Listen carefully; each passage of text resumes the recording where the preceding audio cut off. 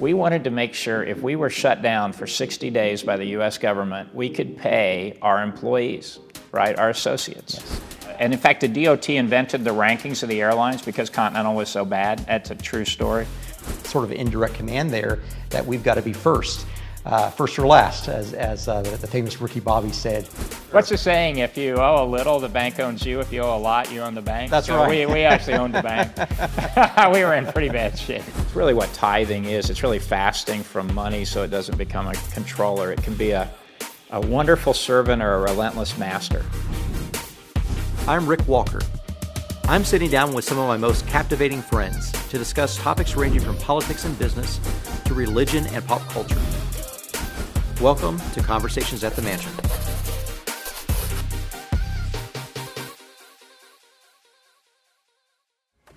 Greg Brenneman, welcome to the Mansion. Thanks. It's great to be here, Rick. It's nice to be here with you today. Great to have you. Great to have you. Well, let's jump right into business. I want to get a little bit of your background. You started off education-wise, I guess after undergrad school at Harvard, and then you ended up at Bain as your first consulting gig. But so could you kind of walk us through that process, that time of your life? Yeah, absolutely. No, I grew up in a small Kansas farm town. So in a Mennonite farm town, I grew up Mennonite, so I have some Amish relatives, and learned how to work really hard and to treat people with dignity and respect there. And then I actually left to go to school in the big city of Topeka, Kansas, and went to Washburn University. So I actually am kind of rolling with no real mascots. So the first mascot at Heston, where I was, it was a farm town, and there was a big company there that made swathers, hay swathers. Okay. And so we were the Heston Swathers. So our mascot was a piece of farm equipment. And then I went to Washburn, and we were the Washburn Ichabods after Ichabod Washburn. So our mascot was this man with this tall hat. So I'm still looking to get to a place with a good mascot. But I went to those, and then after that, I went and got my CPA. I had my CPA coming out of undergrad. Okay. And went and worked at an accounting firm called Arthur Andersen, which is kind of doesn't exist anymore. Yes. It's been kind of merged and combined. It used to be the Big Eight, and now it's the Big Four. And after that, went back to Harvard Business School, got my MBA, and went to work at Bain many years ago when Mitt Romney was running the firm. So got to spend some time with Mitt, and others doing that. Became a partner at Bain. And about 2 years into my tenure at Bain, three of us left Boston and opened Bain's Dallas office. Okay. And so that's a big office now. That's a really big office. Yeah, we went from three of us to 120 in like 3 years. So it was really fast growing. It's a big office. It's now Dallas and Houston. So they've come to Houston as well. And my son ended up working there for about 10 years, many years after I did. He just left last year. And I was doing turnarounds at Bain, so taking companies that were really broken and kind of was leading Bain's turnaround practice. And one of my clients was Continental Airlines when it was in just terrible shape. It was a 10th place airline. It was 10th out of 10 in on-time performance, 10th out of 10 in baggage handling. Had 10th out of 10 in customer complaints, had 10 presidents in 10 years. Wow. And was working to help turn that around. These days at Continental, you can see the changes. Something new here. A renewed sense of pride there. The fact is, we've been listening to you. And it's showing. In the way we look, the way we act, and especially in the way we serve you. And then David Bonderman, who owned Continental at the time, it was the only deal he had out of the Bass, had left the Bass brothers to do it, called and asked me if I would be president of Continental. And so at 32, I took a leave of absence from Bain initially and then formally left to become president of Continental Airlines. So that's kind of my, a quick stair step into how I started doing crazy things like turning around companies and having some fun doing that. Yeah. So funny thing, we interviewed Senator Mike Lee last week, and we're going to release his video in the next 24 hours as well. You mentioned Mitt Romney. So I'm trying to convince Senator Lee to pull rank with Mitt Romney. Of course, Senator Lee, who's 25 years younger than Mitt Romney, is the senior senator of Utah, and Mitt Romney is the junior senator. Yeah. and he refuses to pull rank.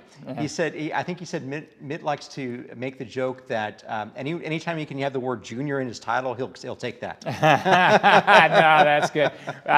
They're a pretty good combination because I think they bring a couple different perspectives to the state, and both incredible senators. So. Definitely. You sort of wonder what direction the state's trending. They're opposite ends of the conservative spectrum. No, they very much are. Yeah, no, they truly are. But yeah, I respect both of those guys. They're both incredible individuals. Yeah. So growing up in Kansas, did you have that influence that's there right now with the Koch brothers? Were they really big back then, or was that? Yeah, no. So where I grew up in Heston was about 20 minutes from where where Wichita is, where the Kochs are.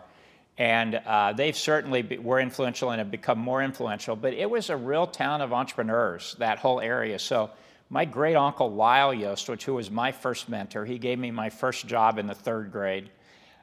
He actually, if you ask him what his mission in life was, he would say it was to mechanize things for farmers. Wow. And so when he was a kid, he used to, when they baled hay, he used to have to take loose hay with a pitchfork and throw it on the back of a wagon. And he invented the first hay baler. And then he invented the machines that make the big round bales and the big square bales, you see. And he turned that into a Fortune 500 company in Heston.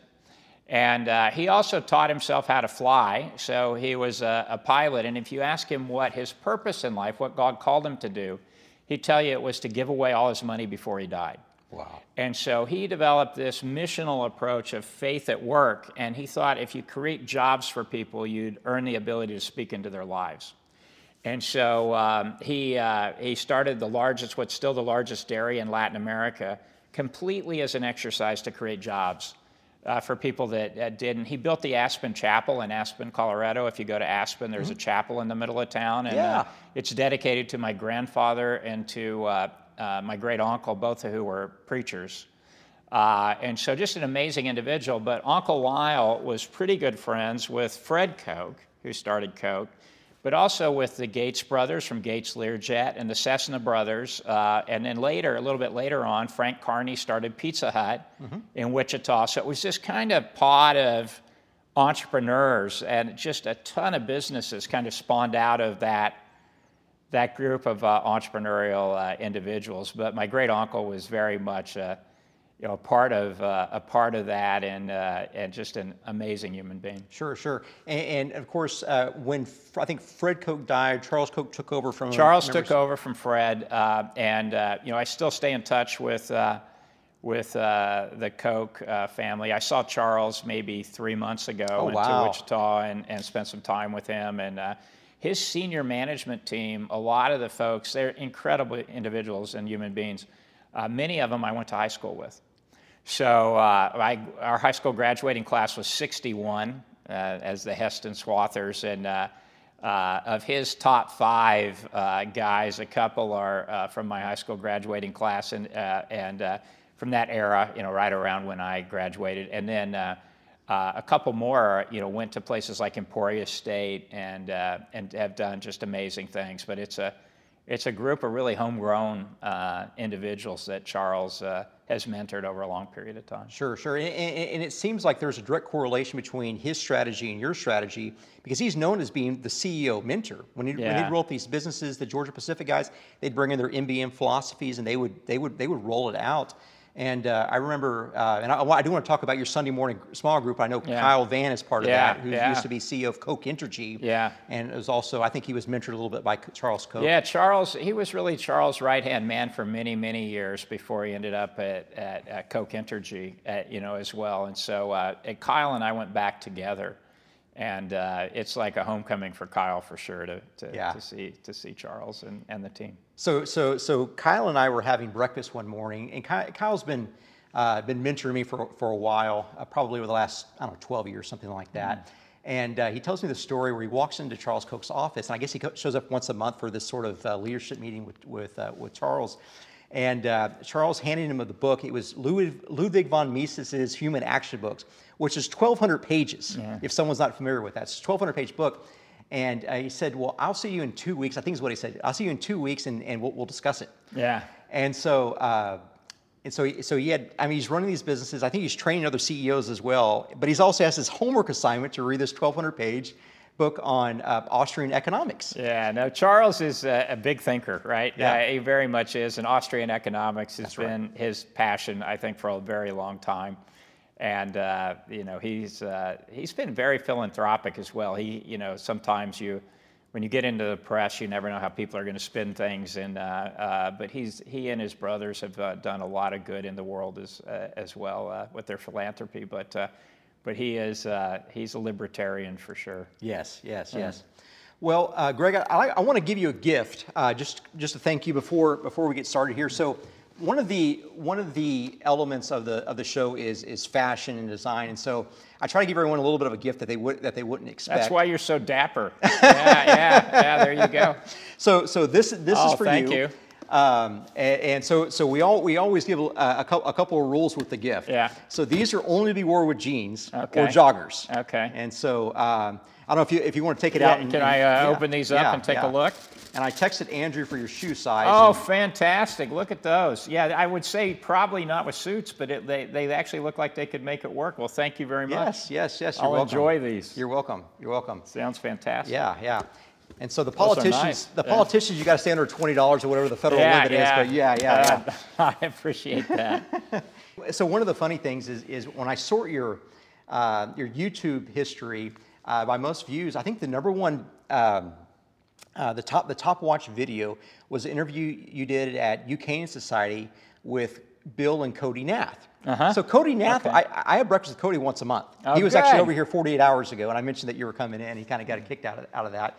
But Bill Nath and then Kyle Van and I think Hal Chappelle, and you have the Sunday morning meeting. You want to tell us a little bit about that? Yeah, so, when I was about 45, which was, I hate to say it, like 14, 15 years ago now, I had come back from having, worked with great teams to do the turnaround at Continental and then PwC Consulting and then Burger King and all very successful. But I felt like, going back to the example of my uncle Lyle and his dual mission of being successful in business and creating jobs, but also translating that, to helping others. I'd felt like the church in Laodicea, you're neither hot nor cold, but you're lukewarm, so I'm going to spit you out, Jesus says in Revelation. And so I thought, I really need to actually, if I've been writing these one-page plans to turn around businesses, I need to see if I can write a one-page plan to turn around me. So I actually pulled out a sheet of paper and just put what we call the 5 F's, faith, family, friends, fitness, finance, and thought I'll list 2 or 3 things under each of those that are blue chips, essentially, are the things you want to accomplish in life that won't necessarily make your daily to-do list, right? And so the first of those, under faith, I put, I want to become an intimate of God's, right? A.W. Tozer, is a theologian, has a statement, God doesn't have favorites, but he does have intimates. And so I was thinking, what are the few things I could write down there to sort of that would really make a long-term difference? And the normal things are true. What do you read? What do you study? Are you spending time in the Bible? You're spending time in prayer.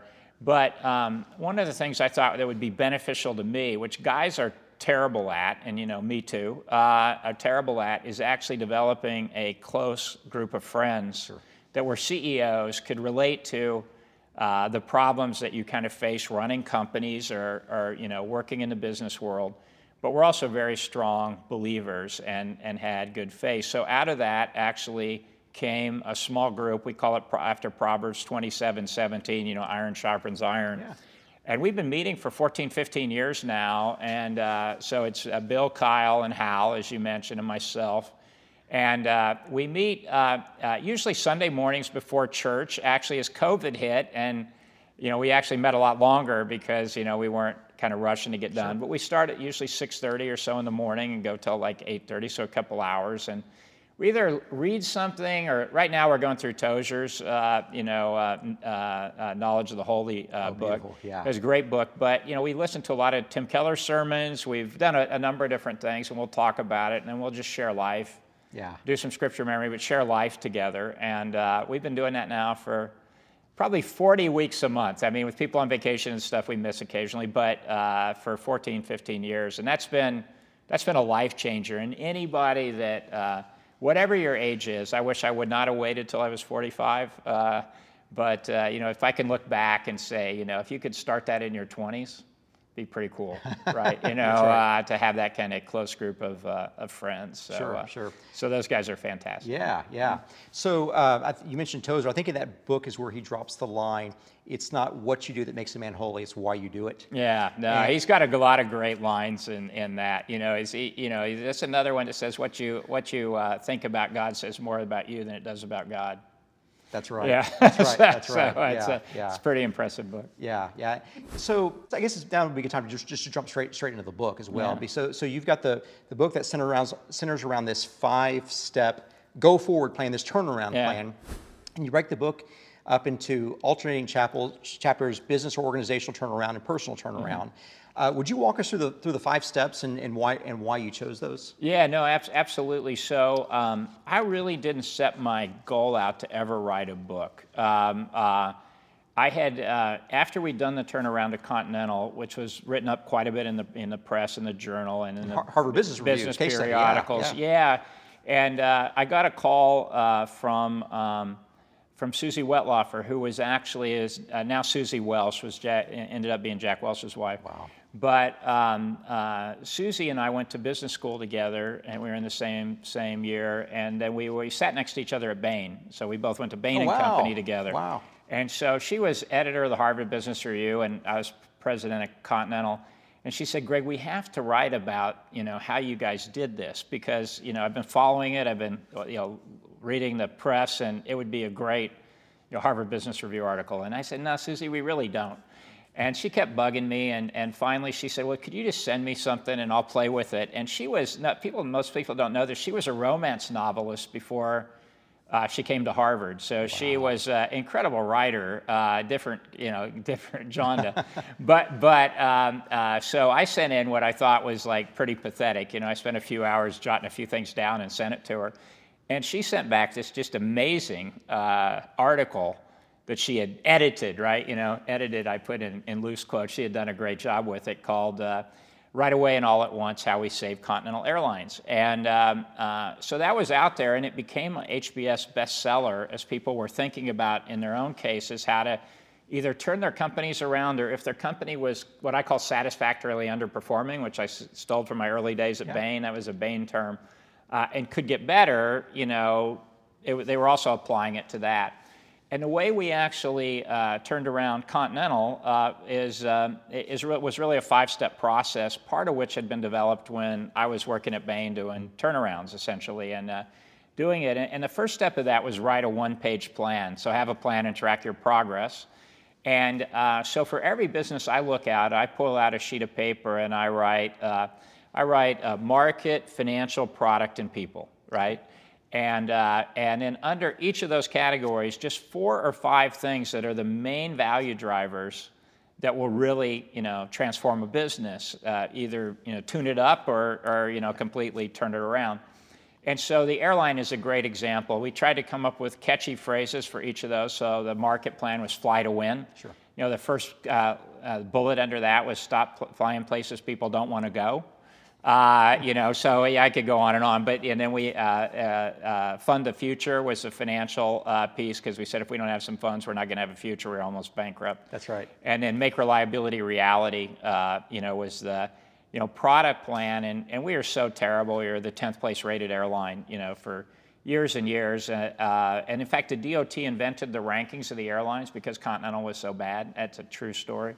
So we flipped that and said we need to actually get people to their destination on time with their underwear, serve them good food when they're hungry, show them movies when they're bored, and do that 2,500 times a day. And then the last piece was the most important, called working together, which was the people plan. So having that plan, 4 or 5 things under each of those 4 categories, no more than that, metriced so you could tell where you were, and rallying 55,000 people around it. Really worked. The stock went from 6 to 120, and we, for 6 years in a row, were the best airline in America as measured by J.D. Power, and we went to first in the on-time performance, and became number 18 on the 100 best places to work in America. So, it was kind of magical. That was the kind of first piece. The second piece is build a fortress balance sheet. So it's essentially make sure you don't run out of cash and your debt, matches your maturities. You know that from the real estate business. some sort of basic things, but things people forget, as they're doing businesses. The third one was think money in, not money out. We said you can make a pizza so cheap nobody wants to eat it. You can make an airline so bad, the service level, nobody wants to fly it. And that's true of about anything. So that's kind of the third point is how do you generate revenue, not just reduce expenses? Sure. And then the fourth one was build a team, clean house if necessary. So you need to take your plan. Don't look at who you have on your team, but draw the team that is needed to fit your plan, the org structure, and then, figure out who you really need to execute it. Some of those people you may have, but some you may not.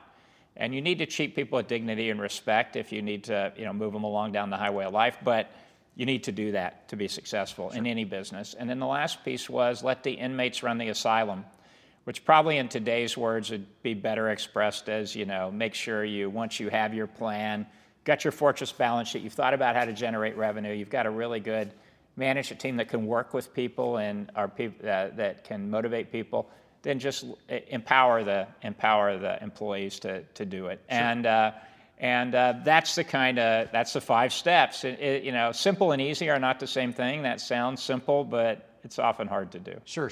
So before you're making an offer on acquiring a business, I imagine step one, you've already identified some of the KPIs that are needed, some of these key levers that are, if we change these 3 to 5 things or 3 to 15 things, that we would turn the business around. Yeah, no, in fact, as I was looking at whether I was going to take a CEO job or not, I would actually pull out a sheet of paper, and if I couldn't write the plan, it didn't have to be perfect because you need to check it with, your management team and other people that know the business better. But if I couldn't have a good idea of what to do, I didn't take the job, essentially. Yeah. And the same is true for buying businesses. If we can't sit down and actually pull out that, what are the, we're going to, in private equity where I am now, we're going to own the business for 5 to 7 years, something like that. Mm-hmm. What are the things we can really accomplish in that time to grow the business? I really do believe God put us on this earth as business people to create jobs. And grow things. And what are those things, those key levers? And there can't be 50 pages, and it can't be a tomb. It'll never get read. It'll never get done. But what are those really key things that need to get done? And it takes more time and more thought to do a 1-page plan than to do a 100-page plan. It really does. In fact, this gets attributed to a lot of people, this statement I'm about to make, Mark Twain most famously. But it really, if you go back, and I traced it back to Blaise Pascal in the 1400s, who said, I would have written you a short letter, but I didn't have enough time, so I wrote a long one. And if you really want to ever stump your management team, ask them to sit and agree and spend the time to write a plan that's on 1 page that has no more than 4 bullets under each of those categories or 5, that's in like 16 font, not 2 font, right? Where you need a magnifying glass. And you'll have a really great discussion because it's hard to do. It is. But when you do it, it's so powerful because then you can roll it out and communicate it to everybody. Yeah. Build a fortress balance sheet. I think at Continental you went to the capital markets and there was some attractive bond pricing at the time, bond rates at the time. I think you used debt as a... Well, we actually inherited something a little bit different than that. So I should credit Jamie Dimon, my friend, with the fortress balance sheet idea. He was really a pro at that during the financial crisis. I went in to see him and he explained to me why he was still standing. He had really focused on his balance sheet. So the term comes from him. But the idea at Continental when we got in there, I discovered, maybe I was there 3 weeks as a president, and it was Thanksgiving Day and I was going through the cash flow statements and I discovered we were going to run out of cash in January. On payroll, January 17th was payroll. We were going to run out of cash then. And it would have been Continental's 3rd bankruptcy and probably wouldn't have survived that. They had 2 before we got there.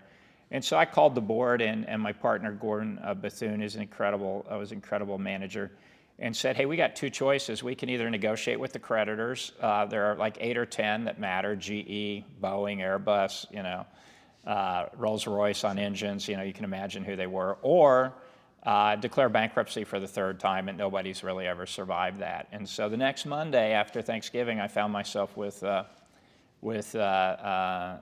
creditors in a room, and I said, hey, here's the deal. Here's our go-forward plan. our one-page plan and what we're going to do to kind of try and fix the airline. Here's our financial situation, right, in terms of our cash flow. And here's what we want from you, which was basically not to make principal and interest payments anytime in the near future. And they all started yelling at me. And so I got up to leave the room, and they said, Greg, where are you going? I said, I'm going to go home and watch TV. And they said, what do you mean you're going to go home and watch TV? And I said, well, do you know what the first step in problem solving is? And they look at me kind of funny. I said, it's who's got the problem. I said, this whole company's worth $175 million. You guys are in the hawk. You're owed $12 billion. You fix it. And they came and got me, 20 or 30 minutes later, and we worked something out. And they were all paid off about 18 months later. Wow. That's just how fast it turned. So we ultimately were able to access the financial markets after the turnaround started happening, and we became profitable, but not right away. Yeah. we had a few things to do before that. Sure. What's the saying? If you owe a little, the bank owns you. If you owe a lot, you own the bank. That's right. We actually owned the bank. We were in pretty bad shape. Yeah. I think it was Jamie Dimon that in the last 48 hours they released their statements. He made a statement that he believes consumer accounts have $2 trillion in additional deposits right now, and they've seen a 26% decline in consumer debt on their balance sheet in the last well, months. I don't know what the end implications of all that's going to be, but you don't have to wonder why that is, right? I mean, what did we do? $2 trillion of stimulus last spring in 20. Yes.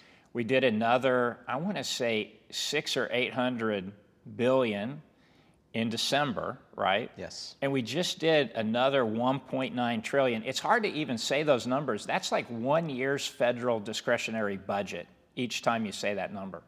And so we have piled on the debt, and we sent it to the consumer. So I think the consumer is super healthy, and demand is roaring. I mean, the economy is roaring. But, I really don't know that we needed that last stimulus, to be honest. I mean, we needed targeted stimulus for people who had been hit by COVID, were out of work, or, people that were needing it. But I think we should be roughly done, I hope, with this helicoptering of money. But that's kind of why the consumer balance sheet is where it is. It's really been given to them by the federal government. That's right. There's this dichotomy because people that I think we both probably know, the PPP first round comes up, and they apply and they get $5 million to $10 million. I know I have a friend that got $10 million here in town, and which I think is the maximum amount. And so it's run entirely by a family office, a separate entity, but the operating business needed the $10 million to stay afloat, which they would have invested, obviously, to keep the business afloat. But they said, Rick, we have to take the money because we're going to be inflated out of our current assets. Yeah. And I think they were right. Yeah, no, it'll be interesting to see. I mean, that time will tell, but I do think we need to kind of come back and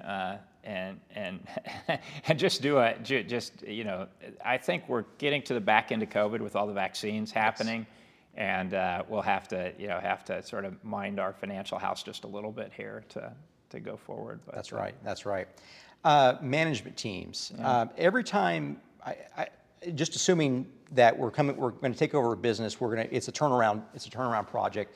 The management team there is probably responsible why it needs to be turned around. Is that typically a management team that needs to be replaced?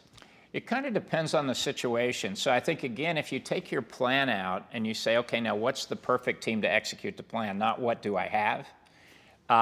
In a really, really good company, right? I'm lead director at the Home Depot. It's a really good company. Yes. If you do that, you probably have 5 or 10%. You're always moving people around to get them into the best position, to give them experiences and stuff. That's more kind of normal management. But if you're in a company that's really broken, like we were at Continental, or Burger King was in the same kind of state, that's really, and you can think of other examples, IBM under Lou Gerstner, or Chrysler under Lee Iacocca way back when, but there's lots of examples. It's pretty hard for that sled dog that took you in the ditch to pull you back out, right? You need some new talent. At Continental, we had 60 officers when we arrived. we actually did a basic test of, you know, I just state these in funny ways, so don't take offense to them, but I do what I call an IQ dipstick test. Like, you remember you used to check the oil in your car with the dipstick? Yeah. If it comes out 2 quarts empty, probably not going to work. You know, you need to help that person find a different role. Sure. And then a fly across the Atlantic test, which is this a person you want to sit next to flying 8 hours in a plane? Is it somebody you can work with? Is it somebody, you know, that works well with others? Because you know, working together is such an important part of business. And so we went through the management team in that sense, and we actually ended up replacing about 50 of the 60 with 20 folks that were really could optimize on all those, both those dimensions. Both they're really bright at what they did and very talented, and but also were great working with other people and treated other people with dignity and respect. And did the same thing in many other businesses, you know, Burger King and many of the businesses we own at CCMP, we apply the same process to. Yes. You hope in a really well-run business, you know, you're just adding a person or two, or you're just, you know, basically augmenting the skill set, and that happens many times. In one that's really pretty broken or that needs a totally different skill set, that becomes more intensive in terms of that. So it's not always you have to replace everybody, but sometimes you do. Before we started rolling, we had a conversation about Jordan Peterson, and Jordan Peterson is a real big IQ proponent. He and Nicholas Nassim Taleb get in a big argument on Twitter every once in a while about whether IQ is a good thing to measure people by or not. I think, why do we even have to debate this? And because it's so bloody obvious to me that intelligence is a major predictor of life success. I mean, you people, I've measured the IQ of University of Toronto people. You know, people in this room who have an IQ of less than 120 are rare. Well, why? Well, smart people go to university. Now, is that actually a contentious statement? Well, it shouldn't be a contentious statement. It's self-evident. Universities were actually set up so that smart people could expand their abilities. That's why they were there. And you're selected on the basis of assessments that are essentially there to assess something like intelligence.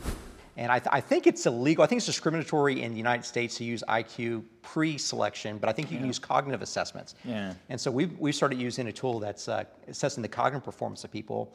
And so we stopped hiring people that are not in the top 30 percentile. Ah, interesting. Yeah. Cognitive performance, because they learn faster, they're smarter, they're better problem solvers, and you don't spend as much time training them. Yeah. No, it's interesting. I'm sure you can apply a lot of theory and to that. We were much more organic in our approach. You know, we just said. We actually looked at the people who were talented in the organization and said, who do you know? Yeah. Right, who do you know that's really good? You know, if we needed, say, a pricing person at Continental, or we needed somebody in ops at Burger King, you know, we did the kind of, you know, who do you know that you'd want to work with that you think is excellent? And we often ended up getting folks that were number 2 or 3 in the positional lineup at a competitor, or, but, you know, we're probably smarter than their boss. And it's not a bad. I still do that a lot. It's not a bad way to hire people. Yeah, I get my cognitive assessments back from my management team, and I realize I'm the stupid one here. No, exactly. Yeah, I'd be scared, honestly, Rick, to take one of those tests. I might not pass. You know, don't share with anybody else. Yeah, exactly. Yeah, no, for sure. So you've got these different elements when you're looking at placing a team member in a leadership position. You've got obviously cognitive capacity, the dipstick text. You've got resume. You've got integrity. You've got some other variables there. Relevant workforce, education, things like that. What are maybe the 2 or 3 things that you put most emphasis on that they've got to be these 2 or 3 things before they even get out of the gate? Well, I think just the demonstrated ability to work with other people successfully, somebody you'd really want to be in the trenches with. So that's just so fundamentally important, because life's way too short to, quite honestly, work with jerks. And then I also kind of put a lot of emphasis and thought into diversity, ethnic diversity, gender diversity, but just diversity of thought and idea and experience. So you're looking to develop a pretty well-rounded team. And then obviously just a capability, right? I mean, just, what have they done? Have they done it before? Do they have the ability to do it? So I'd say probably those 3. Yeah. I'm sort of constantly thinking about. So in your book, there's an underlying tone, a bias towards action. Yeah. There is a general tone of focusing on money in versus money out, which is a more of an aggressive stance for business. A lot of business guys are operators. They want to cut the OpEx, but they don't want to focus on marketing and sales. But you're a big proponent for sales, marketing. It seems like you've got this kind of aura of being aggressive and being out there in advancement and action. Yeah, it's a good point. I like to say I'd rather somebody make 20 decisions a day and get 2 of them wrong and fix those than take 2 months to make a decision. So there's a clear bias of action. If you're turning something around that's really broken, you don't have any choice. I mean, you got to go fast, right? Yeah. But the companies that are satisfactorily underperforming, that are doing fine but not hitting their full potential, those are the ones where you kind of have to push a little bit more on the on the organic growth. I'll tell you, I admire Craig Menear, who's the CEO of Home Depot and a dear friend of mine. He's just constantly pushing, as was Frank Blake before him. What can we do better? How can we think about this better? How do we go from just bricks and mortar to true interconnected retail? Yes. The stock price, like every day now, hits a all-time high. So you can kind of see the results of that. It's fun to watch. We love buying businesses that actually are what I call fantastic industrial businesses, but that you can actually take and transform from a market perspective, like digitally transform them. Using new technology. And a couple good examples of that. Generac, the home standby generator company, has a fantastic CEO, Aaron Yodfeld. We owned that company for a long time, and it was an incredible manufacturing engineering company, but almost had a little bit of the philosophy way back when, this hasn't been true for years now, of, this would be a great business if it wasn't for the customer, right? They just so much love the technology and the manufacturing. We did a lot of things to kind of look forward, and Aaron put a little chip in the generator that before it could get turned on essentially by an electrician that was installing it, they'd have to register the address. So all of a sudden you knew where all the generators were being installed and you knew where to mark it, right? Simple things like that. We actually learned just in traveling around with the installers that the people that install generators are electricians, right? That work with high voltage electricity. And there's almost a direct correlation between people that work with high voltage electricity and introverts. They tend not to be, sales type people. So we developed an iPad app that when you went into a customer home, you could say, what do you want to come on? Do you want your refrigerator to come on, or you want your HVAC, half your house, your whole house when the power goes out? And that iPad app would lead you right to a sale and actually price it for you and everything. So it had videos in it. So with it, for an introvert, it's very hard to kind of sell. They had a tool that actually was very helpful to them. So you're trying to think of things like that. We actually own a pool equipment company now called Hayward, which is a leading supplier of pool equipment. If you're down here in Texas, you're probably short pool equipment after that ice storm because half the pumps and the heaters and stuff blew up. But we've done a lot of things to transform the company with variable speed pumps, high efficiency heaters, UV and ozone treatment to take out a lot of the chemicals. It has fast payback. But probably the coolest thing is these controls now. If I could pull out my cell phone and show you this, we had them rewrite an app for it. The app was terrible. I mean, you could hardly use it to sort of control your pool off your iPhone. And we brought it, this firm of 26-year-olds in to sort of redo it. It's now the #1 rated app on the App Store. Wow. And you can control your whole pool on the app, and there's 93% attachment of pool product, to the app. So if you have the app, you're putting in Hayward pool equipment. And so it's been a fantastic, I can't tell you how well the company's doing, but it's been a great company, but it was satisfactorily underperforming in terms of go-to-market. Sure. So new management, new CEO, new CFO, new head of North America, new management team, but also some tools that really helped to digitally transform the business. So those are a couple examples of how that works. So I want to use digital transformation as a tool to get into this idea of speed. Yeah. I can just tell you in our internal business, we've got Zach that's watching off camera, who's one of our top leasing guys. We looked at about 2 years ago the transaction speed, making an investment in tying the CRM with the e-signing platform on our leasing side. Of course, you own commercial real estate. The top line is based off your revenue from leases. So the leases, if you speed up the lease process, you speed up your deal flow and your revenue accruement. Well, we decided that we're going to invest a significant amount of money in tying our CRM with our e-signing platform, just to take a few minutes off the lease preparation for sure. thing. Yeah, that'd be great. So what we measured a couple of months ago was that when you send out one of these 20 or 30 page leases to these tenants,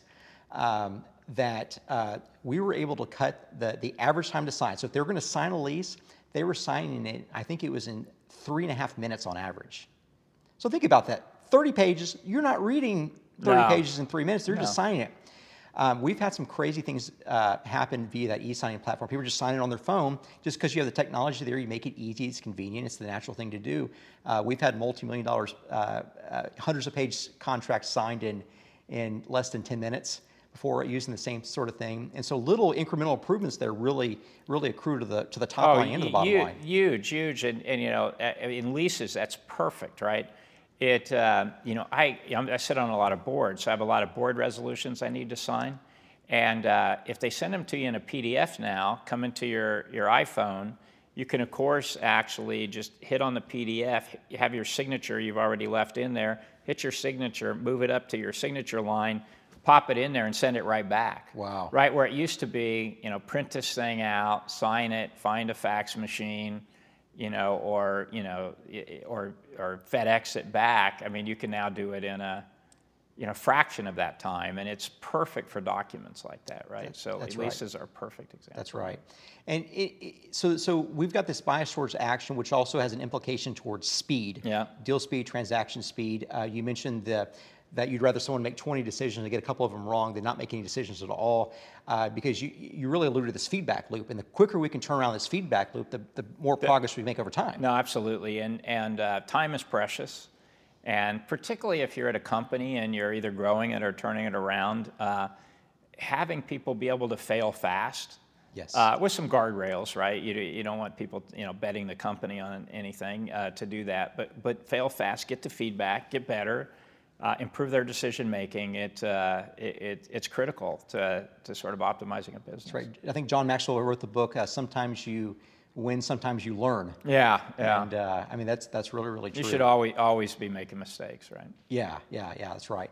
And I think there's a lot of research that's been done on the idea of trying to communicate to the management teams and the multiple levels of an organization on the concept of the cost to actually delay decisions, the cost of not making the improvements sooner rather than later, and the cost to wait is typically far greater than the cost of failure. No, there's a lot of studies on that for sure. In terms of those loops.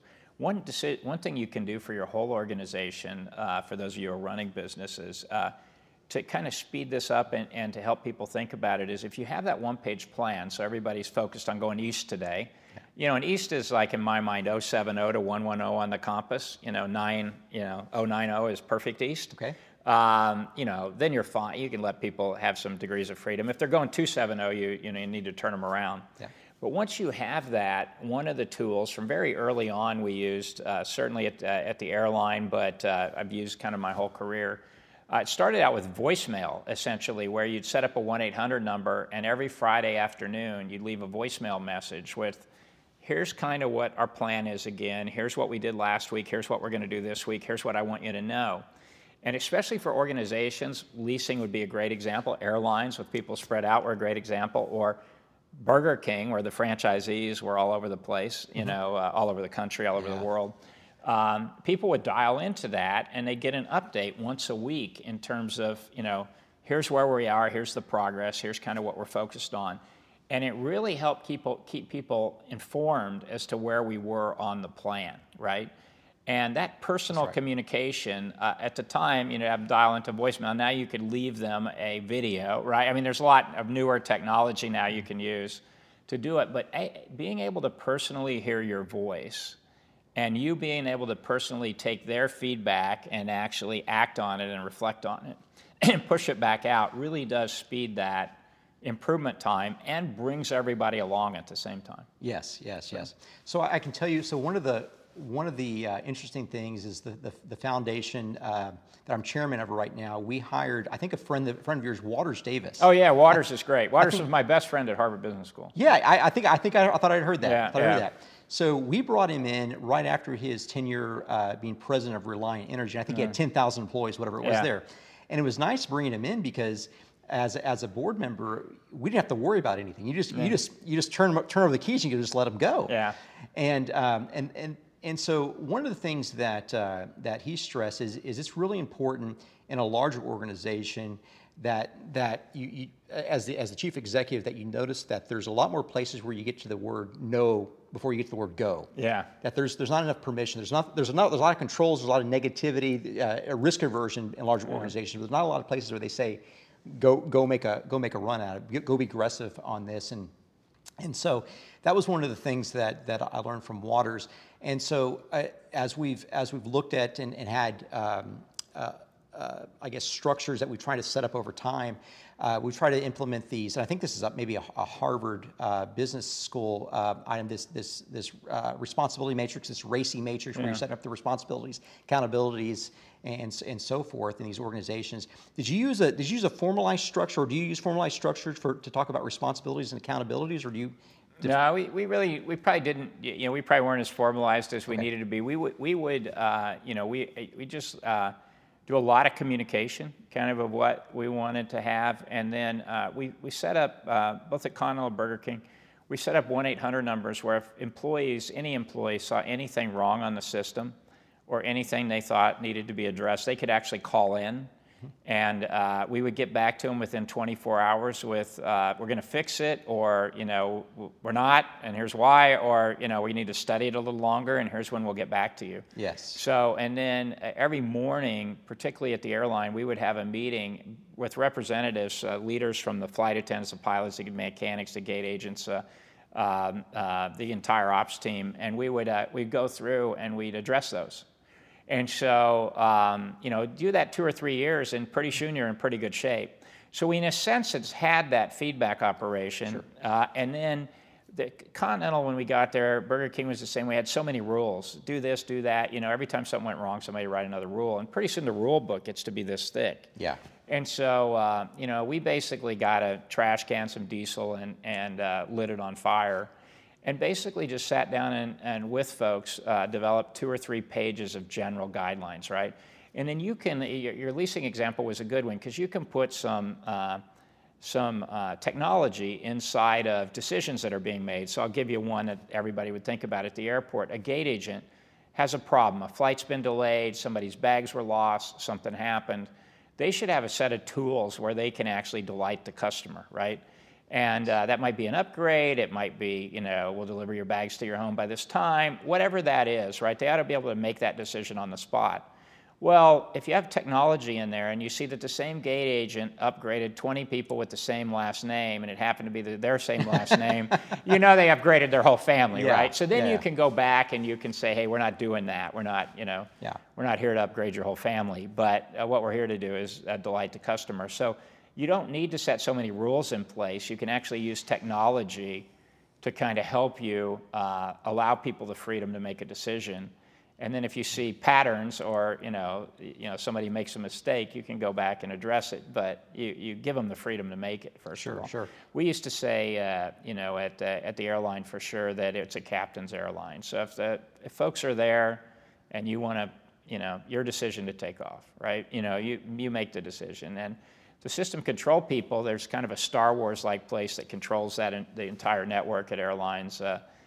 Basically whoever's running that, that shift, that's their shift, right? They make the decisions. So are they going to make all right decisions in terms of what flight to cancel, what flight not, when to slow down things into New York because there's weather coming? Or probably not perfect, right? Yeah. But, you can't make all those decisions at the top. You have to let people make those decisions. That's right. And I think I saw a lot of pictures of you actually in Home Depot stores over the years. I mean, you spend a lot of time with frontline workers. We do, yeah. No, we spend a lot of time with our associates. We really love our orange-blooded associates. And Bernie Marcus and Kenny Langone and Arthur Blank were the founders of Home Depot. And they developed 2 pieces of strategy which were brilliant, right? 2 sheets of paper. One was an inverted pyramid, and it starts with customers at the top, it's inverted. So, and then it has the associates, right? The orange-blooded associates, and then the store management, and then the store support center, right? Which is our headquarters, and then the CEO, right? The board doesn't even rate on this thing.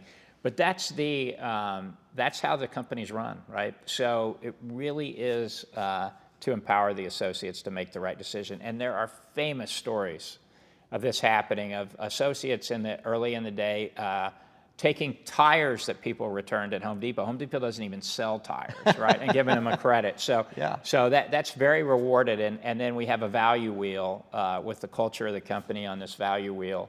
And that's the other thing. And quite frankly, we've added a third one, which is a stool that Frank Blake and Craig Manier came up with, which is an interconnected retail. So you could run the whole company off those 3 sheets of paper. Wow. Right? You know, I mean, it's all values, right? Yeah. It's all hanging into your values, and it's a complicated, big business. And you know, Meyer, the management team there, is doing a great job, but it really comes back to those core values. That's right. That's right. I think of someone like a Horst Schulze who started kind of the modern day Ritz-Carlton. Yeah, exactly. Same. Yeah, same. I mean, empowering the frontline Sam Walton workers. at Walmart. Exactly. Right. Same thing. Exactly. Yeah. And Horst Schulze, I mean, I think even the housekeepers in those Ritz-Carltons have the authority to make anything right. They own all the problems they hear, whether it's their problem or not. Yeah. And I think he gives them a $2,000 per person budget to handle each complaint if they need to. Yeah. And so it's brilliant. So it is, and no one, maybe someone abuses it somewhere along the line, but for the most part, it's really worked. And we actually have brought in about every 3 years, we'll do a year of concentration on the Ritz-Carlton customer service metrics about how to ramp up, how to onboard a new project, that sort of thing.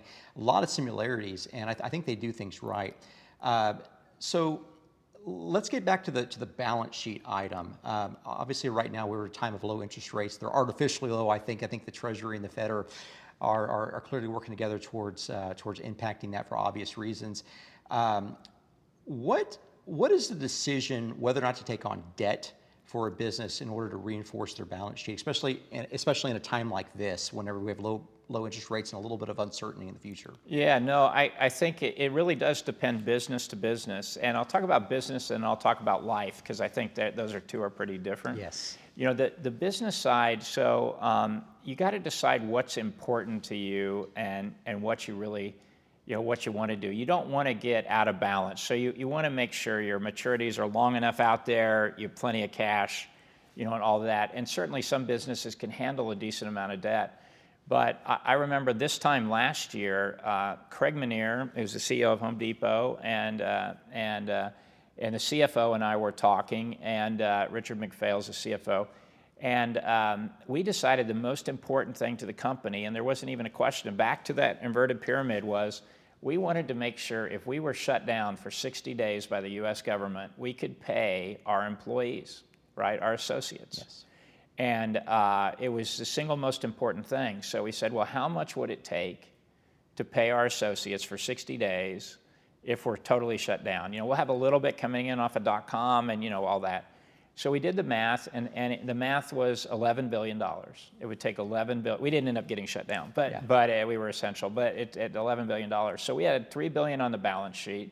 We had a $5 billion commercial paper program, so that's an 8. We went to J.P. Morgan. We got a line of credit to back up that commercial paper program, so we got a $5 billion line of credit.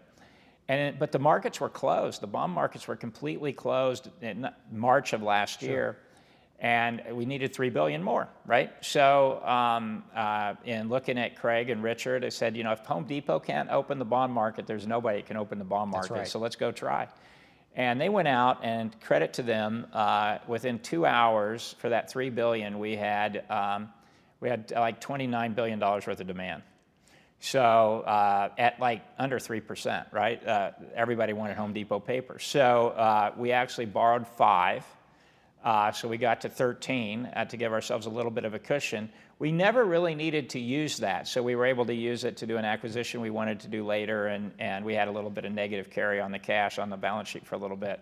But the point really was we wanted to protect, the whole reason we did that was to live to the culture, to protect the associates from something really bad happening to them and their family, and there's 500,000 of them roughly, so it's a lot, so and a big piece of the economy.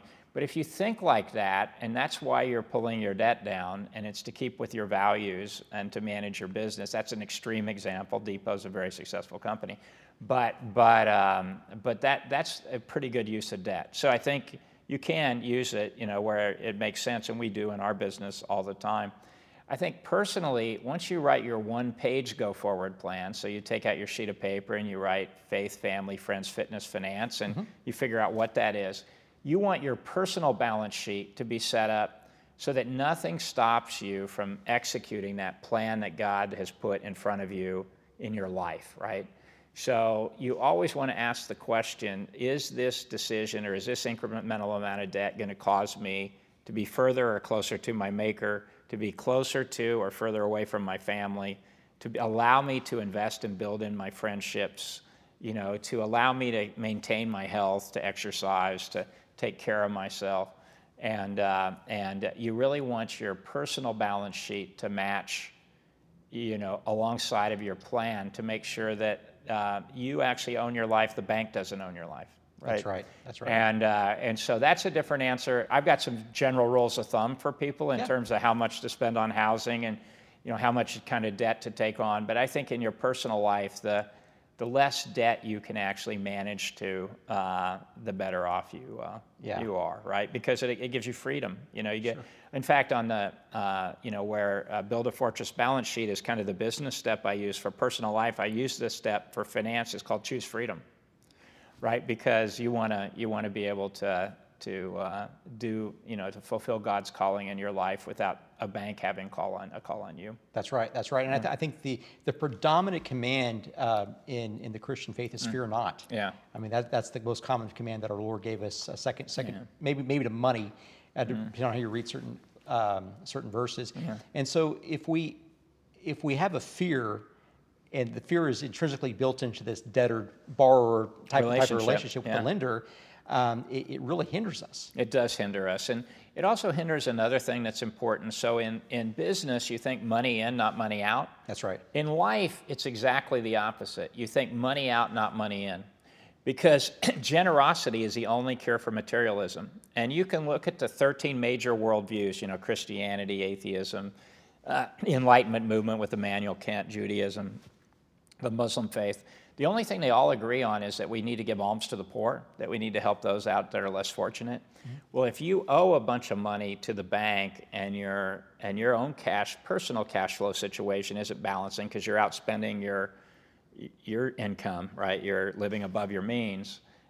Your chance of really being truly generous and getting the blessing from being truly generous, goes way down, right? Yeah. So that's just another reason why you want to keep your personal balance sheet in pretty good shape. And you cite the great C.S. Lewis quote from Mere Christianity: "The only safe bet is to give away more than you can afford." Yeah, I think he stole that from Wesley as well. Yeah, everybody, it's funny because I was given this talk, this commencement address at my son's school when he graduated, which is Asbury University, my youngest son, and which is a Methodist theological school, but he went to the undergrad there, and so I was going to be talking not only to the undergrads but to all these theologians, and so I wrote this talk up on faith at work, and I sent it to Tim Keller, and he said, "I think you stole this, Greg, from my book Every Good Endeavor," which I honestly didn't, but I probably stole some of the concepts. I probably got some of the concepts from there, but I told him back. I said,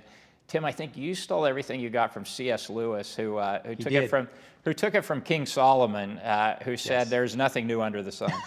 So the reality is, I think some of these time-honored, principles and are really.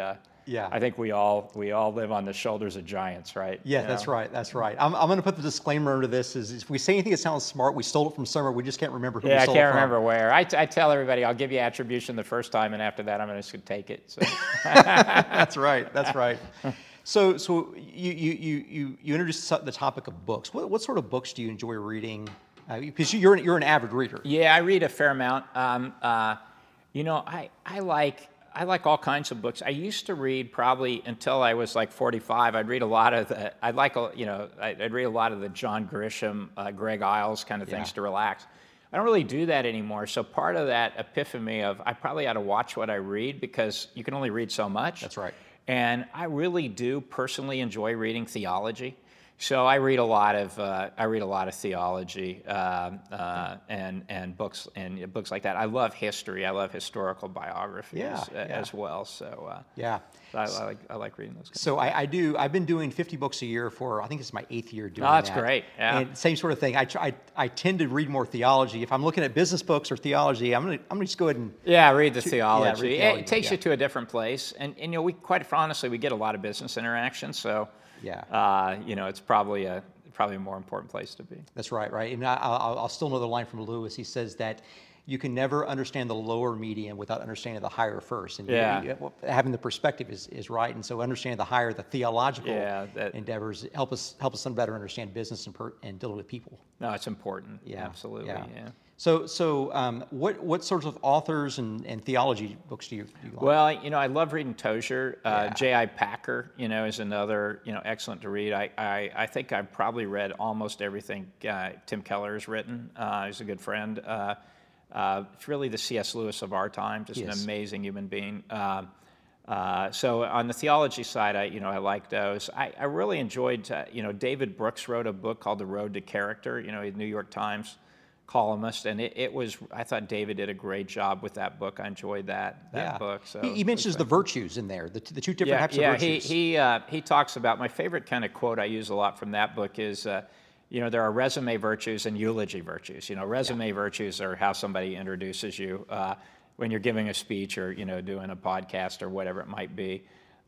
Sort of the litany of stuff you've done in your life. And, in the very end, those are really not so important, right? It makes you feel good when you hear them, but, not so important. But the eulogy virtues are what really, matter. Is what do you want people to say at your funeral? Yes. Right? Where do you want to have invested, throughout your life? And that's the point of writing the one-page personal plan. It's really to get, in poker there are red chips, white chips, and blue chips. The white chips are $1, the red chips are 10, and the blue chips are 25. And I sort of think of it like that. You really want to get those blue chip things that if you don't focus on them, time is just going to pass. Yes. It might be spending a weekend with each of your children every year. It might be making sure you spend time with your parents, doing something meaningful. It might be making sure you spend plenty of time mentoring other people, or after you read a good book, sending it out to those that you think might get something really meaningful out of it. It's those kinds of things.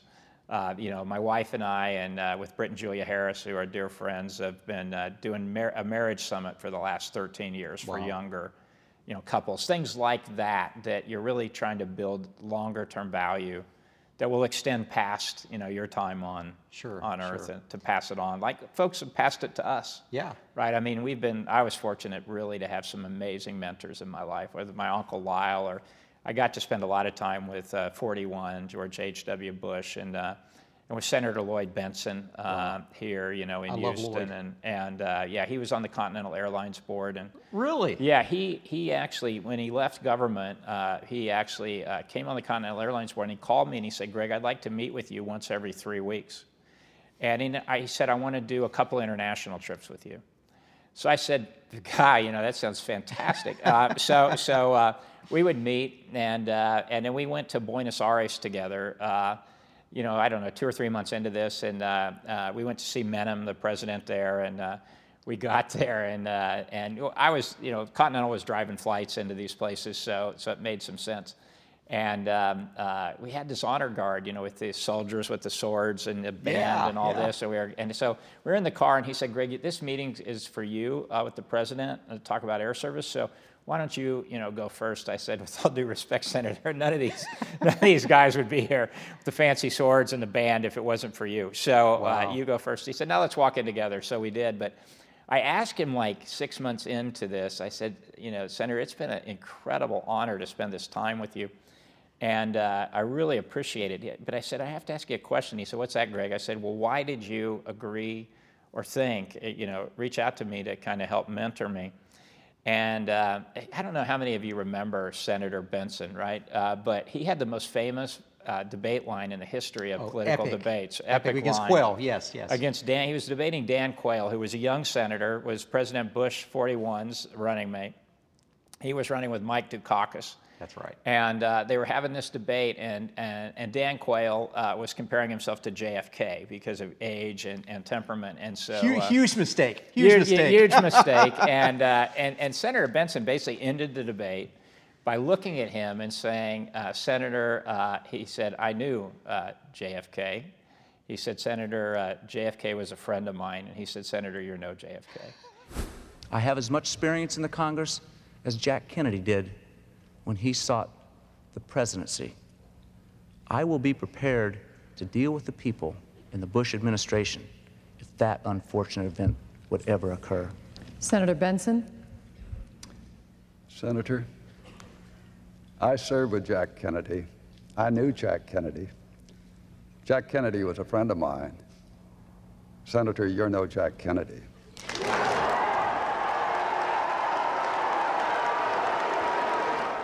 And that was basically game, set, match, right? So with that same tone and kind of smirk, he actually looked at me and said, Greg, the reason I decided to mentor you is because you need it. Wow. Which was, it was classic Senator Benson. Wow. But he was just an amazing man. He was. So, but I was fortunate to have those kinds of guys as mentors. Yes. So if you think about mentoring and helping other people, I think we all need a Paul and a Timothy, someone who mentors us and someone who we mentor. That's right. And so we try to pass it. We all need to pass it along, right? Jim Collins' new book, I think it's BE 2.0, talks about it as who luck. I think some people would refer to it. But these people, these chance random encounters that you have where you meet these people. Kyle Van was one of the people for me. Yeah, Kyle's a perfect example. We've got just 2 or 3 people in everyone's lives that maybe they really made a huge change in the trajectory. So Lloyd Benson III, who's still living, is a real close friend. We have lunch every once in a while. Amazing pre-COVID. family. So we're sitting having lunch probably 3 or 4 years ago, just he and I, and in walks Neil Bush. Now, for the people who aren't familiar with it, so it was George H.W. Bush and Dan Quayle versus Dukakis and Senator Benson, Lloyd Benson, his dad. So Lloyd III stands up, I stand up, and we have this interchange with Neil Bush. So these are the sons of probably 2 of the big icons of both the liberal and the conservative movements in the 1980s.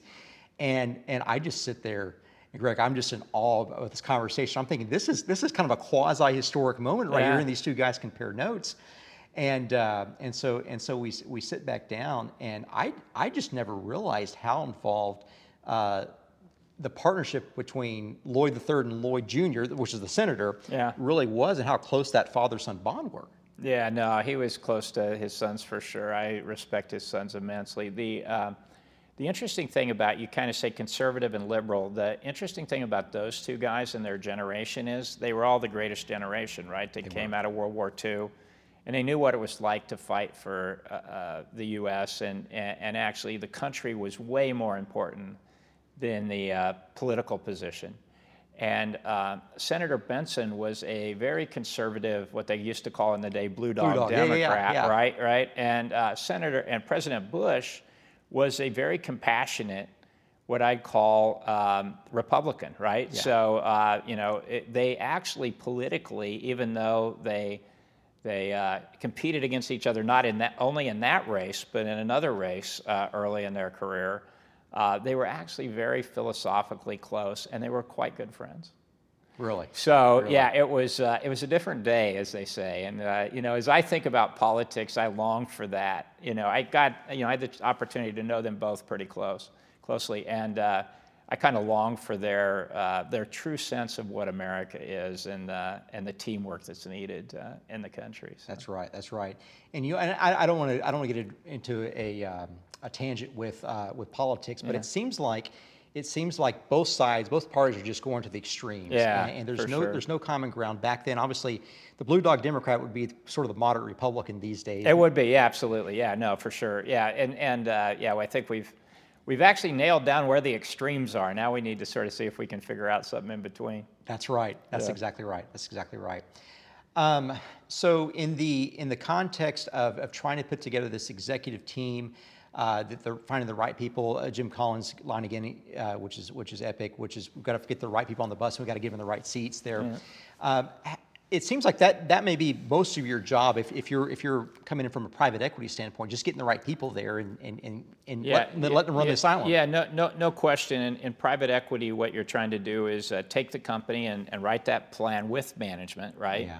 Preferably as you're kind of looking at buying the business, so you write it together, and then you just want to make sure you have the right folks to execute it. And if those right folks are in place, fantastic. Life is so much better. Yes. But if not, you need to sort of make that happen, right? And get that team in place. And then because you're owning 10, 12 businesses at a time or something, you really want to get yourself in a situation where they do run they are running the company. You're not running the company. That's right. That's right. So it seems like the job of the CEO, I guess the private equity CEO, is really to monitor the CEOs, to have a team on staff that can support them, probably focus more on opportunities rather than problem solving. Yeah. Well, there's a little bit of both. I Okay. mean, there's always in every business some problem solving as well. But what we do in our firm, but maybe a little different. So half of our partners are owners, like myself, are traditional operators, right? We've actually run businesses. We've been CEOs for private equity, done that, sit on boards like Home Depot and others. And half of us are traditional private equity guys, have been in their private equity their entire career. So on every deal we do, we have one of each at least. So we have that balance. And I think that's worked out really well, because if you've sat in the seat of the CEO and you know what their problems are and what their issues are, you can actually you can provide a different kind of counsel to them than what they would get just from a financial person. And likewise, the partners that have been financial people in their careers, they have a lot to add in deal structuring and capital markets and other areas. But that model has worked pretty well for us, right? So in 2006, J.P. Morgan Chase decided they want to get out of the private equity business, if memory serves, and so they spun out CCMP Capital, I guess the future CCMP Capital, and you joined a couple of years later. Yeah. So the way that worked, I talked to Jamie at the time. They had just done the merger of Bank One and J.P. Morgan. Okay. And I think they half did that merger just to get Jamie, right? Which has been precedent. He's probably one of the better CEOs in the world today, and has been for a long time. And he ended up with two private equity firms. So he ended up with J.P. Morgan Partners and One Equity Partners. One Equity was run by a fantastic guy by the name of Dick Cash, and it was quite a lot smaller than J.P. Morgan Partners. J.P. Morgan was kind of the merchant banking operation of the bank. And so Jamie decided to spin out J.P. Morgan Partners independently, and that became CCMP, so it's Chase Chemical Manufacturers or Morgan Partners. And that happened in 2006. And I had been talking to Jamie and to the team, the CCMP team, for a while, kind of through that process, and officially joined them in 2008 to change the business model a little bit to this two heads are better than one model, right? With an operator, and so I've been executive chairman there for since that time. So were you already in private equity in that before you got into that role? No, I was actually still running companies. So I had run, I was still running. I think at the time they spun out, I was still running Burger King. So I'd just been talking to them for a while. I had my own family office, which I called, it'd been around a long time, called Turnworks. So I was doing some stuff in there, but no, that was my kind of first foray to go into the dark side and leaving kind of running companies and going to private equity. Yeah.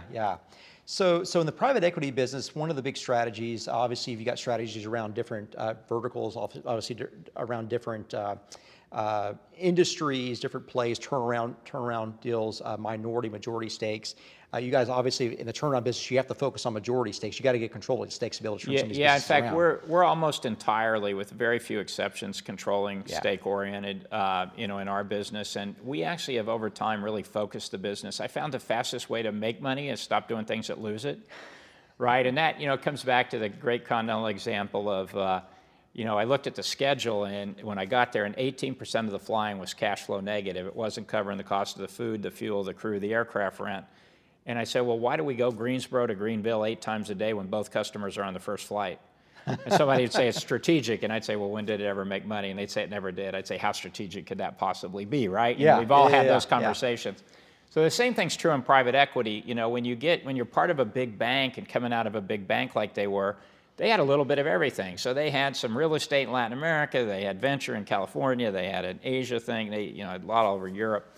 But if you really did the study of where do you make money, right? About 120% of the profits came out of middle market private equity, consumer, industrial, and retail, right? Yes. So, or consumer, industrial, and healthcare. So we focused just on North America, consumer, industrial, and healthcare, and over time we just got really tight and really focused. Are you defining middle market as like $5 to $50 million in EBITDA, or how do you? Yeah, how do 50 you would be pretty small for kind of what we do. Okay. Yeah, so I'd say it depends on the company, but that would be at the very small end. Okay. That up to, I don't know, probably the biggest we've owned is $1 billion. Okay. Wow. But more of them would be in the sort of 150 to 250 range, and then like a couple of the businesses we've sold lately, and when we bought them, one of them was 130, and by the time we sold it, it was 310, right? So we've grown it essentially over 4 or 5 years, and the goal is to grow businesses. Yeah. I mean, that is the goal. It's to grow businesses, create jobs. We got into a one-on-one bake-off with a Zillow-backed private equity, or a Zillow-backed subsidiary last month, and the numbers just got crazy. Yeah. Just not crazy. And I'm realizing the people that have access to the capital markets, especially if they're not direct capital market related, they're going through a parent company as a subsidiary. They just really have no concept of what good business is, and they're just trying to acquire assets at will. And you guys don't make acquisitions like that. You're more kind of medical industrial. Yeah. We're more. We will pay up for good businesses, but we'll not. We're not buy on a multiple of revenue people, right? So, Yes. We're real earnings, real cash flow. Yeah. I wish, quite honestly, we were good at investing in technology. We are great at doing digital transformation of industrial companies or consumer companies or healthcare companies that are, real companies. Sure. But, I wouldn't even have a clue how to bet on the next Facebook or the next, Amazon or Google or something. No. I wish I had that skill set. I'd be a lot wealthier if I did, and, we could give more money away. But so we try and stick to what we're good at, which are North America, consumer, industrial, and healthcare businesses. Yeah, I think the old version of Benjamin Graham's Intelligent Investor that I have access to, I think their last data set on sectors was from like 1926 to 1976, I think, and he said that during a time of high inflation, which what I think we're starting to get into clearly, it looks like. You want to get out of everything except for industrials. Yeah. And maybe some power companies, things like that have some protection margin through regulatory requirements. But it seems like tech may be a good place to escape from right now. I don't know. I don't know. It's every time I think that, it goes up some more. So I don't know. We don't invest there, but I'm in awe of the people that have gotten that right, because they've obviously been able to see around the corner a little bit. That's right.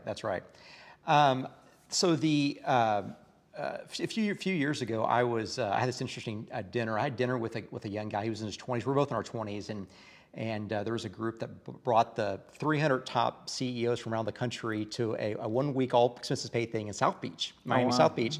Put us with the Ritz-Carlton. We thought we were fancy stuff. And I had dinner one night with this guy in his 20s. He said, "Yeah, I sold my company, my tech company, to AOL." And they just ran into the ground for 18 months. So I bought it back, and I've got $6 million left. And he said, "Rick, I'm just going to put this $6 million into a bond, and that'll be my retirement when I get to be 60 or 70 or whatever it would be." He said, "I will never ever spend that $6 million." So we stayed in touch a little bit, and about probably 3 years later, I turn on the news. No, I see an article that this person was now the second wealthiest person in Canada because he took that $6 million and founded a company that became known as Uber. Oh, wow. And fantastic. And so I've been following at a distance where he'd buy I think he bought a Malibu mansion for like $120 million or something just insane like that, because there was that one more big gamble. Do, yeah. And Benjamin Graham, for instance, he would say that would be an idiotic thing to do to put high risk. Put your last egg in and put in a high risk basket. At least if you're going to do it while you're young. That's right. That's Yeah. right. You got time. You got Got time. time. Yeah, yeah. So how do you mitigate risk, or do you even bother mitigating risk from an investment strategy from the private equity level? Well, I think there's a lot of risk mitigation you can do. Currency counterparty. You go through those. In '08, everybody said, mitigating risk really became understanding what banks you were actually working with. Yes. Right. So you need to keep your eye on those kinds of things, and things that you don't think would matter right now, like that, Yeah. kind of matter sometimes, right? That's right. So you got to pay attention to it. But in terms of hedging and stuff like that, we buy really good businesses that we think we can grow. And then, sometimes we'll take them public. We have 3 businesses that are public right now. And so we have some market risk, right, in the stock. We won't hedge that out, but what we'll do is once we take it public, we'll look to liquidate it reasonably quickly, to sell it out. So we'll mitigate risk that way. And then, personally, I think as you're looking at your own portfolio, you really just want to make sure you got a good balance of cash and equities, and that you're just balanced, right? Sure. It's probably just the same way you should eat your lunch as well. Make sure you eat a balanced lunch. That's right. Or live your life, right? I think it's all good things kind of come with balance. But we're constantly looking at our debt maturities at the end interest rates. You can borrow so inexpensively now, but That's the right. one thing you can't do is you have to have a line of credit, and you have to have your debt that actually matures, long enough into the future that you have you can execute your plan. I like saying private equity is like a long-dated option, right? You have an option on a company for a very long period of time to make it better. You just don't want anybody shortening the date. That's right. Right, that's where you get into kind of risk mitigation. And you guys don't do any shorts. You're not a full hedging firm. We're not at all. We don't trade publicly, so it's everything we buy is private. We might take it public, Yeah. and then we have shares to sell out because the company's become successful in public. But But you're not buying tips or inflation adjustment No. securities to offset anything. Okay. No, Okay. no.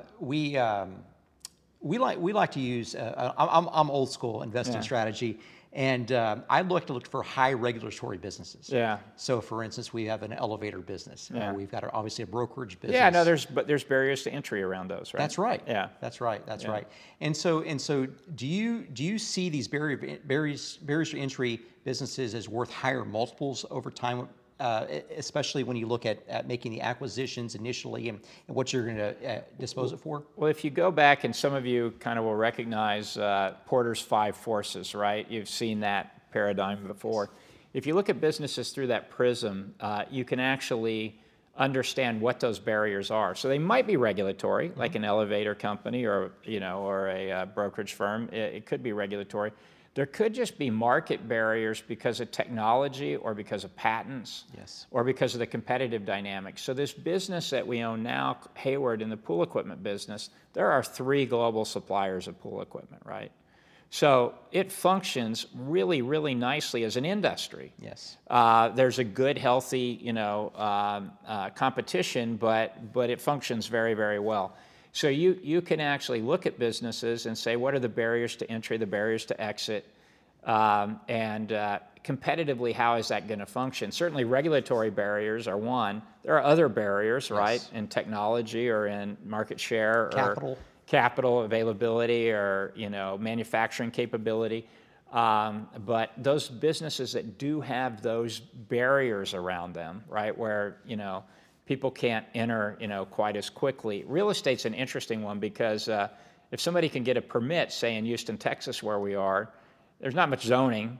That's right. You can pretty much build. So you probably ought to pay attention to what permits are being filed before you put up another big office building, right? What's kind of going to come on the market, right? So I'd say the barriers there aren't all that high, right? So you need to understand it a little bit differently. But and there are a lot of businesses like that. The oil and gas business is the perfect example of that, right? What you're producing is a pure commodity, right? There's no differentiation to speak of. So you better make sure your cost structure's in line. You've got access to the best transportation and all that kind of stuff. Where in something that has a barrier, like you're talking about, like the elevator business, you have a few more degrees of freedom. Yeah. Because the chance of getting disintermediated there are just a lot lower. That's right. That's right. My favorite business, we have a federal government business, and we manage very, very complex real estate related projects for them that also require a software component. So we have able to capture the data, control the data, and be able to have a little bit of a captured audience, at least over a 5-year, trying to get these five-year renewals over time. And that's been my favorite business because the government is so difficult to work with. Yeah. They are so impossible to work with. And they don't realize that whenever they open up competition, they're going to get better pricing, they get more competition, we're going to get better quality over time. And that's the ironic thing. Like, these guys have never read any Frederic Bastiat or anything like that. That just free market principles. If you apply them to the federal government, they're going to work. Yeah. No, for sure. Yeah, it's there's a lot of examples of that. We own a business in Canada that's an integrated facility management business that the project side, they'll go in and retrofit buildings with high LED lighting and high efficiency HVAC and windows and insulation. And then but most of their business is actually managing that remotely, right? So they'll put sensors in. They have, several thousand HVAC technicians in Australia, the US, Canada, and the UK, and they dispatch, to do that. But they cut the electricity usage of the businesses so tremendously, and they win every ESG award, because of that. But that's got a really significant barrier to entry because you've got the, getting skilled labor right now is so hard. It is. So if you actually own the skilled labor and you own the software package and the IT that allows you to monitor the sensors, to control, the contracts you get are very long, and the customer retention rate is over 99%. Yeah. Because of the value you're providing. So that's another kind of example like you're talking about of just a business that it might not look to have a barrier that's totally regulatory, but it has a practical barrier because the customer service provided that's just fundamentally sound. Yeah. The big ESPCs like Sylvania, energy service performance contracting companies that did sort of that back in the early 2000s really cleaned up. Yeah. I mean, they did really well. They're good. They're good businesses, and they do well by doing good, right? So they're actually reducing carbon footprint as well. So you said on the personal level is the inverse from the business level. Businesses, you think money in, not money out. Personal level, you think money out, not money in. Alluding to a concept, a philosophy of generosity as a mechanism really to solve our natural greed as people. Yeah. No. It's exactly. No, I think obviously that the Christian philosophy certainly backs that up. There's a lot of verses in Matthew and throughout the Bible. In fact, money's the number one thing talked about in the Bible, and God tells us you can either love me or money, but not both. And it's really what tithing is. It's really fasting from money so it doesn't become a controller. It can be a wonderful servant or a relentless master. That's right. So basically, but paying forward and making sure God doesn't need our money, but we need to give it to help others. Sure.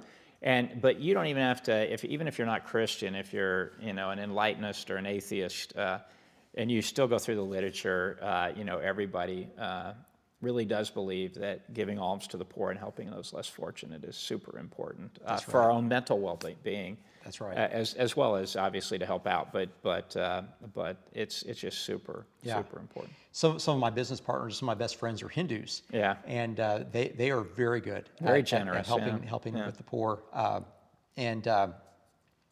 One of the ideas about generosity is something that Randy Alcorn talks about in one of his books. I don't think it's the book on heaven. I think it's maybe the treasure principle, where he uses Luke 12:34 as an example. Where your treasure is, there your heart will be also. And he says you can direct your heart if you put your treasure there first. That the heart literally follows the treasure. Yeah. No, I think he's probably absolutely right on that. And we've actually for years and years now, probably over 15 years. We've given away money as a family, so we have our whole family involved in it, and our kids are all responsible for certain philanthropies that we've decided under our family mission to support. And we use Christmas Day for that, Rick. So we have a family meeting on Christmas Day. We do the Christmas story and open a few presents, have some brunch, and then we spend the rest of the day actually going through and allocating what we're going to give away as a family that year. And that's kind of how we spend Christmas Day. And that's actually added a whole new meaning to Christmas to sort of focusing on others versus on, on yourself. And, Sure.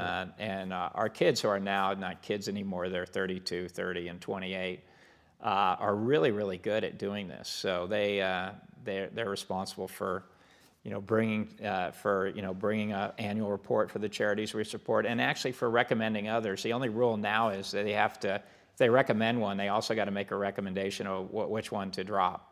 Because there's Wow. only so many you can actually, support well, and it's time, talent, and treasure. It's not just treasure, so it means you have to be able to spend a little bit of time on it. That's right. And that's the big challenge of the Christian life, and that's what makes the Christian life really unique from the rest of religions, is it's a faith in which demands the whole person. Yeah. It demands the intellect, demands the life, it demands the personality, it demands the effort and the work, and it's not just an intellectual Exercise. belief. Yeah, exactly, exactly.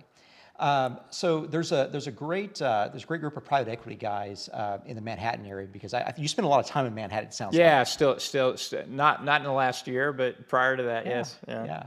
So they wrote I think a couple of the guys wrote a book based off their case study with the Robin Hood Foundation. Yeah. And so are you familiar with this at all? I am not familiar with the Okay. book, but I know the Robin Hood Foundation. I know the New York community pretty well. Okay. So it's really unique because they were trying to figure out, they've got this mission to help bring people out of poverty, Yeah.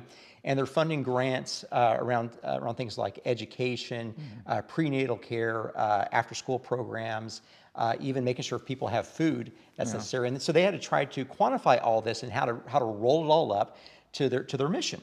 And so they go through the statistical analysis of how they do that from a giving spectrum, and how they rate each of these individual efforts in here, because they're issuing 100, 200, 300 grants a year, and how do you get all that to roll up and deploy capital in an efficient, measurable format. And I really like the ingenuity that business guys like you and they take to the nonprofit space, because it seems like a lot of the sharpest business guys are focused on business. Yeah. And they don't really use their talent to serve nonprofits. Yeah, I enjoy doing that. So, in the things we support, we try and help out as well, and sort of making sure there's really sound business principles, and even inventing some things that they can do, or giving them some ideas of some programming. Because ultimately, you want the programming to be self-sustaining, right? That's right. If you're just donating, and there's not something, that's why, my Uncle Lyle had this basically giving philosophy of creating jobs was kind of behind everything he did. He thought you could speak into somebody's life if they had a job and their family was taken care of. So we've kind of adopted that too. So almost everything, all of our giving is focused on creating jobs, whether it be in Honduras or wherever we're doing that kind of work, and that actually enables itself for you to set up a mechanism where you say, if we're going to do something, ultimately at the back end of it, it has to be self-sustaining. That's right. Right? Because if it's not, it'll just go away. Right? Once the donation stops, you're done. Exactly. Essentially. And so we're always trying to think about, how do we develop models that we can seed the funding and, start the process, but, by, second generation of it, it's got a self-sustaining model. Sure, Right, sure. yeah. So I was in Honduras with Kyle. Oh, did you go down there? A few years ago with him, and he was telling me a little about a project that you guys, I think you guys had worked on, maybe a farm to market type of a produce center? we have two really pretty big projects going on there. We've been down there. We've done this with the Nath family, Bill Nath and Cody, and folks you mentioned before, where the first one in the origin was a project called Thrive, where you would take communities that didn't have any water at all, were walking, miles to get dirty water, and you'd work with them to drive water into their community. They would build the cistern. You'd work with the engineers in Honduras to pull the water over mountains or from streams or wherever you needed to fill the cisterns, and then with PVC piping just laid out over the floor of the forest, you'd actually take it to their individual homes and to fields. Off of that, then we set up communal farming. So the whole community would come, and instead of making subsistence farming around their house with a little bit of corn and coffee, and but really just for their consumption, they were living on about $1 a day. Okay, So basically you would start doing peppers and tomatoes and things like that are much higher value added. And then Walmart was kind enough to come in, and we hooked up with Walmart and some others to pull that produce out of there. And that actually took the family up to about $16 a day. Wow. So instead of not being able to go to school, walking everywhere, they have these little motorcycles, and they basically, their life improves quite a bit. And life expectancy expands, and they can feed their families. And they have some degree of continuation of being able to do that, because when you're living on $1 a day, if like there's a drought or there's a flood, or, I mean, you're so close to, not existing that, you don't have any margin, say. And then with some of them, and Cody really played a big role in this, we actually were able to drive them into coffee production and set up this coffee co-op, which is called Cafe 504, which is the area code, the World country Vision, code I think. for That's World Honduras. Vision's It's coffee World company? Vision. This is all Yeah, World Vision. yeah.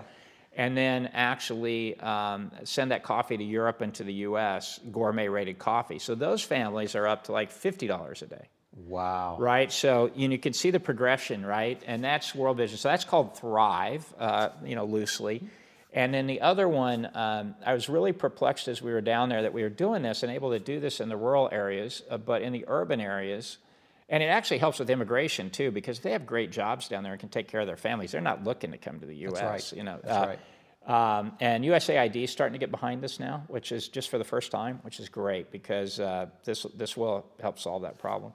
And then in the cities, though, there wasn't anything there, so we developed a program that we just conceptualized called RISE. And in that one, we didn't want folks to get trained to get a certificate, but the unemployment of youth is about 75% or something. I mean, it's incredibly high. That's why they're all in gangs, and it's a very dangerous place.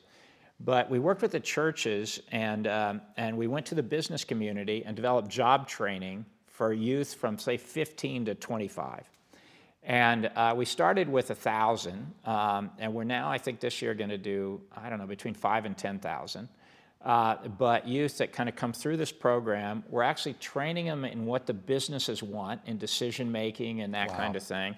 And then they actually graduate, and about 60% of them actually end up going into business jobs that the businesses have ready for them. So the franchisees, the movie theaters, the banks, the retail establishments, the cell phone companies are all hiring these graduates, and they really want to get a hold of them. And so the self-sustaining part is now, we've asked them, what does it take you to train an employee? Because they say, these are our best employees, they've been trained. And they say like 2,800 to train and hire a good employee. So we said, if you give us the 2,800, we can create this self-sustaining loop of training people and sending more and more people out all the time as employees. And so that allowed people to leave the gangs. And the gangs were very supportive of this, because they want their brothers and sisters not to be in the gang. And if they go to church to get trained, they really do respect the churches. So it's been organic, but it's actually really developing into something cool that's now getting exported across the triangle. And ultimately, World Vision serves 100 countries, so can get exported around the world. So, but that's the kind of creativity that if you just see the problem and you say, this might be working in the rural areas, but the urban areas are just, and everybody moves to the city. That's right. So you have to have a solution for urban, too. Yeah, that's right. So anyway, that's just one example of kind of create a job kind of stuff. So one of my friends, when he found out that I was going to be able to have a conversation with you, he said, ask Greg about purpose, and really how you would define the life that is one lived with purpose and ultimate value in the end. How would you measure that? What does that look like? Yeah, it's a great question. I got asked by a group of CEOs I was talking to, early in COVID, like if you could define managing in a time of crisis in one sentence, what would that be? And that's kind of hard to do, but I think God placed on me, I said, leadership or leading in a time of crisis is all about absorbing fear and exuding hope. That's right. Right? And so I think if we think about purpose in a little bit the same way, what we're here to do, I really think as business people, we're here to create jobs. But if you can absorb some people's fear, right? Because everybody's always fearful of what is that change in my life? What's the next step I have to take? All the way down, if you're in Honduras, it's, am I going to have food to eat tomorrow? I mean, it gets very basic, right? That's and you can exude some hope of here's a way actually to the other side, right? To improve and succeed and feel the success that comes from, working hard and achieving. Then I think you've kind of created purpose. So I don't know if that's a great definition of purpose, but I think if you can help do that with people, if you can help absorb fear and exude hope, that's right. There's a lot of purpose in that. Yeah. So I want to wind down with sort of the merger of two different concepts. I think probably 8, 9, 10 years ago, Kyle stuck me on a list of you host a dinner. You and Britt host a dinner every October, November time frame of 50 or 60 Houston area CEOs. Yeah. And you always bring in a great speaker. I think maybe 4 or 5 years ago, one of the themes there was taking this verse out of Matthew. I think maybe Matthew chapter 11, where it talks about the kingdom of God is being stormed by violent men, and these violent men are taking. And there's some different derivatives based off of what translation you use. Paul puts it a little bit of a different way in 1 Corinthians. I think it's chapter 10, maybe 9, where he says we're all running a race, but there's only one person that's going to win. So you've got to work to be that one person. I mean, you're going to exclude a bunch of other people. You've got to beat people to be first, and that's the challenge, and almost if you believe in authority from Paul, he's closer to God for it than we are. And so we ascribe authority to Paul, and so that's sort of an indirect command there that we've got to be first. First or last, as the famous Ricky Bobby said. So we've got these two different auras of aggression that are pent up in our Christian scriptures there, and you took that theme very, very well and gave a challenge to the CEOs in that room. And as I look and I see the work that you're doing, using your influence to effectuate change in CEOs all over the country, through your books. Through the books that you give away, I think every year, and the conversations that you have throughout the year with them. What is your mindset? What is your passion like for these CEOs in trying to effectuate change that's eternal change, not just change within businesses and organizations? Yeah, no, it's a great question. I think we all have a calling to a higher purpose, right? And what Paul tells us is to run the race, right? And to, make sure at the end of the race, what we're trying to hear is, well done, good and faithful servant. That's so right. I don't think that means edging a lot of other people out. I think it means if you can encourage people to run that race with you, it's a lot more fun running in a pack. Yes, it is. Than it is running alone, right? So I think I think doing that's important, but I think God has given us, and it's part of work, he's given us each a platform in the world. Mother Teresa had a platform to serve orphans in Calcutta, right? That's not the platform you or I probably have, right? That's right. God hasn't called us to that, but he's given us a platform of people and things around us that we can hopefully influence for the better, for his to his glory and for his kingdom, right? So that really is the whole point of that dinner, is encouragement of each other. It's not so much, Britt or I or anybody else just encouraging people, but it's actually the camaraderie that comes from, being able to actually passionately pursue just a better life and a better world for other people together, right?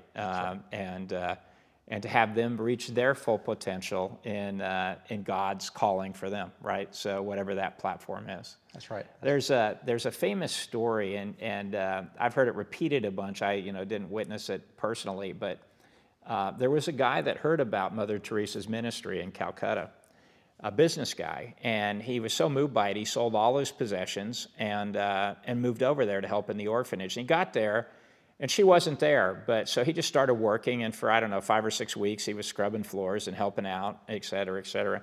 And she finally came back from her travels, wherever she was, and she came in the room, and I guess Mother Teresa was like 5 foot tall, but really commanded a lot of presence, right? Just had this aura about her. And so she said, "Son, what are you doing?" And he said, he explained the story a little bit, and she said, "No, son, I know who you are." She said, "Son," she said, and I've heard your story. She said, "Son, I got to be honest with you. You're terrible at this, right?" She said, "Calcutta is what God called me to do, right? This orphanage. Wow. You need to go find your own Calcutta." And I think to some degree, we've all been called by God to our own missional assignment. That's right. And I think if we can encourage each other and walk together and enjoy each other's company in doing that, and make sure we're thoughtfully through mentorship passing it on to the next generation, that God hopes we'll do it much better than we have, because we've made a lot of mistakes, I'm sure, along the way. Yes. That I think is what we're called to do. So that's kind of what that dinner's all about. That's right. That's right. So I think about the first verse that you quoted was the verse from Paul, that those who love God will be known by Him. Yeah. And the last verse that you quoted was the verse from Revelation, where our chief aim in life is to get to the point where we're in judgment, or Christ eventually says to us, "Well done, good and faithful service, welcome into your kingdom." And the Westminster Catechism says that the chief aim of man is to glorify God and enjoy Him forever.